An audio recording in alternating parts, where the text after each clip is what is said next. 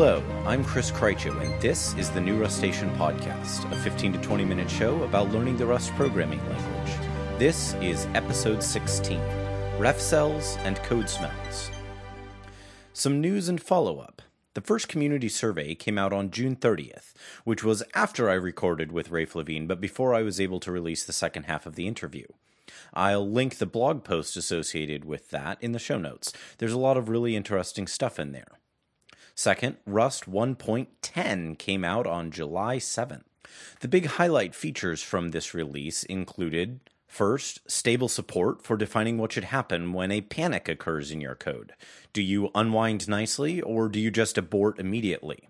Previously, Rust always unwound nicely. Now you can tell it to just abort instead. That's a nice improvement for people writing things like operating systems, but also, depending on what you're doing, it may be helpful in normal cases. It gives you a roughly 10% faster compilation time, and it gives you roughly 10% smaller binaries. Second, the compiler got less memory hungry, and it got faster. So, hooray! Third, the compiler knows how to generate a new kind of dynamic library now, one that's much better suited for embedding Rust in other contexts, like using it as a library for some piece of functionality in another application, a cdylib. Fourth, this was the first release of Rust which is able to be built using stable Rust. You no longer have to use a nightly version of the language to build the language itself. Rust 1.10 was built with Rust 1.9. The upcoming Rust 1.11 will be built with Rust 1.10, and so on. That's pretty exciting, and it means that development on Linux distributions can happen much more easily going forward, because versions of the compiler that are not the nightly version are the kinds of things that will be shipped in package managers. Next, RustUp 0.3.0 came out on July 14th. It fixed a bunch of bugs, it improved the user interface in some small, but I can say from experience, nice ways, and it laid the foundation for using RustTLS, a TLS library written in Rust and therefore hopefully safer and more reliable than the existing C-based TLS implementations out there.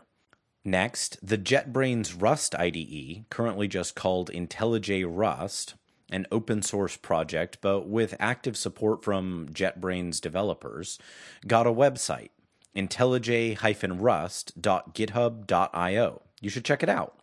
More importantly, if you already use any JetBrains IDE or you've just been looking for a Rust IDE, you can and should install the plugin and play with it in any of the free-to-use versions of JetBrains IDEs, and it's coming along very nicely.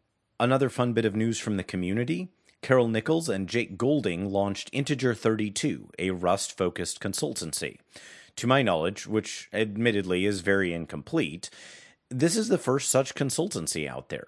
But I suspect it won't be the last, since the number of tech companies publicly discussing their Rust usage is going up all the time. Finally, there's a really interesting-looking talk on a tool called Tango that lets you do, quote, literate programming, unquote, in Rust. That is, you write in Markdown with GitHub-style code snippets of Rust, and the net result is something compilable as actual Rust. I'll probably be doing some of this myself going forward. I'll link both the talk and the source in the show notes. Now, let's talk about cells and ref cells. In the last normal episode, we talked about smart pointers, the more ordinary ones like box or vec, and also the reference counting ones like RC and ARC. We also briefly mentioned when you'd want to use those, and then in a happy turn of events, which I didn't plan, those same topics came up quite a bit in my interview with Rafe Levine. I was already planning to come back to this topic, but the interview made it even more appropriate, and I had several listeners request it explicitly. So today we're going to talk about using the smart pointer types with a bit more detail than we covered last time, and specifically we're going to talk about dealing with the cell and ref cell types with immutable containers, which have mutable contents. I'll explain more of what that means in just a minute as we dive in, but one thing to keep in mind: although it's important to know how these things work, doing what we're talking about today adds a lot of complexity. If you can just avoid having to deal with these smart pointer approaches in any given instance, if you can just let the Rust compiler help you out with the normal ownership and borrowing semantics, you should do that instead. You will be glad you did. There are definitely times when you need to opt into these more complex things you can do with smart pointer types, but you should not default to them. You should treat them like a code smell. The idea of something that isn't necessarily bad in and of itself, but which can be a signal that something is wrong if you see too much of it. You can think of it like this. If you smell a little bit of fish, it's probably fine. In fact, it might even be good. If you smell a lot of fish, it's nasty. The same thing goes for code smells. Using a box here or an arc there is fine. It's even good sometimes. But if you see those everywhere in a given code base, well, there's probably a better, more rustic way to approach the problem. One that will perform better, one that will give you easier errors to diagnose at compile time instead of at runtime, and one that will hopefully be easier to write and maintain as a result. Still, there are good times to use these. We talked back in episode 15 about how you can use the RC and ARC types to handle shared data within a thread and between threads, respectively. RC within a thread, ARC between threads. We also talked a little bit about how to deal with the case that you need to get at the data in them using their get-mute methods, if there's only one strong reference and no weak references to the data. All of that is well and good, but it still left us with an important problem, one which might not have been apparent then, but which will become apparent and very annoying if you actually spend any time using these types. What if you need the data, at least potentially, to be mutable from multiple places at runtime? Let's say, for example, that you're building some data structure which multiple threads need to be able to access, and where you can't know at compile time whether the reference count to them will be 0. Let's imagine even further that you've declared the wrapping smart pointer type, the RC, or in the case of cross-thread work, the ARC, as immutable because you want to make sure that no one is changing it willy-nilly. How would you do this? This issue, in fact, can come up with smart pointer types in general. It doesn't have to be just the RC or ARC types. Imagine you had a vec wrapping some other struct type you'd defined. We'll call it a thing. And you wanted the vec to be immutable so that different clients could read the contents of the vec but not modify it. But you also wanted this thing struct you'd defined within the vec to be mutable. We literally cannot do that in the default case. If a vec instance is immutable, by default so is everything it contains. As usual, you can look at the show notes for the episode to see this in practice. There's a commented out line in one of the example methods, which just won't compile if you uncomment it for this reason.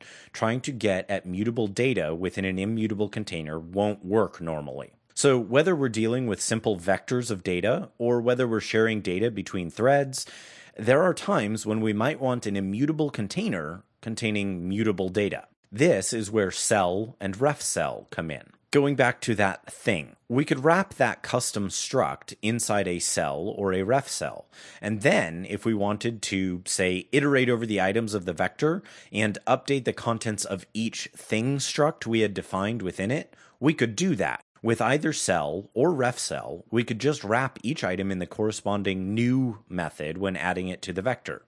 If we had a vector named myListOfThings and our struct named thing with its own bog standard new method, we would type myListOfThings.push to add a new item to the vector, cell : new to create a new cell type, thing : new. And we would add a thing wrapped in a cell to the vector. The type of that vector would then be a vector wrapping a cell wrapping a thing, spelled vec, angle bracket cell, angle bracket thing, two closing angle brackets. As you can hear, we've dialed up the complexity of that type quite a bit in order to be able to get this flexibility. Now, the difference between cell and refcell is whether we're dealing with data that can be copied simply or not. More specifically, we can use the cell type whenever we're wrapping up data types which implement the copy trait. And the copy trait simply defines how to do a straightforward copy of the underlying data. One easy way to think of it is anything you could trivially memcopy in C, you can implement copy for in Rust. So in general, value types can always implement copy, but reference types may or may not be able to. String, for example, does not implement copy because it uses vec, and vec doesn't implement copy, and in fact I don't think it can because its size can change dynamically. And, well, you couldn't memcopy something whose size can change dynamically. You have to know the size itself to be able to copy it. The upside of this restriction, though, is that Cell doesn't have any cost at runtime. It's not doing anything special because it only wraps stack-allocated value-type data. So it gives you a way to say, hey, these things here, they can be mutated freely, and the compiler can know that it's still safe. You might write a bug around this if you incorrectly assumed that the data was immutable and it was actually mutable, but that would be a logic issue. It would not be a memory safety issue. So how do you use a cell? Well, after you've wrapped something up in it, like we talked about a minute ago, you can just use the get and set methods to read or write the value respectively. In our vec wrapping a cell, wrapping a thing example, if thing just had a simple contents field which contained an integer, we could double it by just doing a for loop over the vector. Each step through the iterator would give us a cell wrapping a thing. Then we could use the get method to get the old thing value and the set method to set the new thing value. We would update thing.contents there. And when we're done, we'll have updated the value inside each thing, inside each cell, inside each vec. All the while, we'd only have a standard immutable reference to the vector itself. And we won't have incurred any runtime costs by doing this. We'll just have let the compiler know by using the cell that it is safe to mutate these particular fields, even though you can't satisfy the borrow checker directly because you have an immutable reference to the vector. This is pretty neat. We have been able to have a mutable structure inside an immutable container. Now, by contrast with the cell type, ref cells do have a runtime cost. Why? Because ref cells do runtime checking that what you're doing is safe, whereas cells do compile time checks. The Rust book describes the ref cell as being something like a single-threaded mutex. That is, a data structure which requires you to lock it before you write to it, as a way of signaling to any other piece of code trying to read from or write to it that it isn't safe to do so, and then to unlock it when you're done so that other accessors can get at that data again. In other words, it's kind of like doing borrow checking at runtime for situations where you can't do it at compile time. Any type which cannot implement the copy trait, but which does need interior mutability, is a candidate for this. But you have to think carefully about that trade-off. You're incurring a runtime cost.